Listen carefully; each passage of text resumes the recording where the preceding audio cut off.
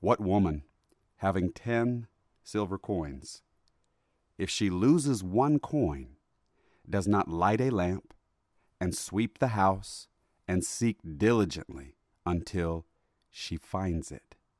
And when she has found it, she calls together her friends and neighbors, saying, "Rejoice with me, for I have found the coin that I had lost." Just so, I tell you, there is joy before the angels of God over one sinner who repents. The Gospel of Luke, chapter 15. There is joy in heaven over every sinner who repents. Each individual one, each person is rejoiced over by God. What an amazing statement. Repent meant turn from your sin to God for forgiveness and a new life of following Jesus. And God rejoices. The angels rejoice. The saints who have gone on before us rejoice. Heaven rejoices.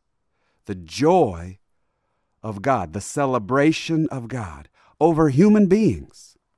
And more than that, over sinful and rebellious and proud human beings, when they humble themselves, reject their past and their own dark hearts. Let me invite you to enter into the joy of God. Look at the world with God's eyes. Enter into his joy over your own repentance.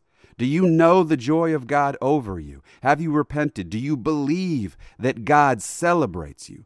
Believe that doctrine and ask the Holy Spirit to teach it to your heart, to fill your heart up with that joy, the joy of God. If you have not repented yet, please understand that you are welcome.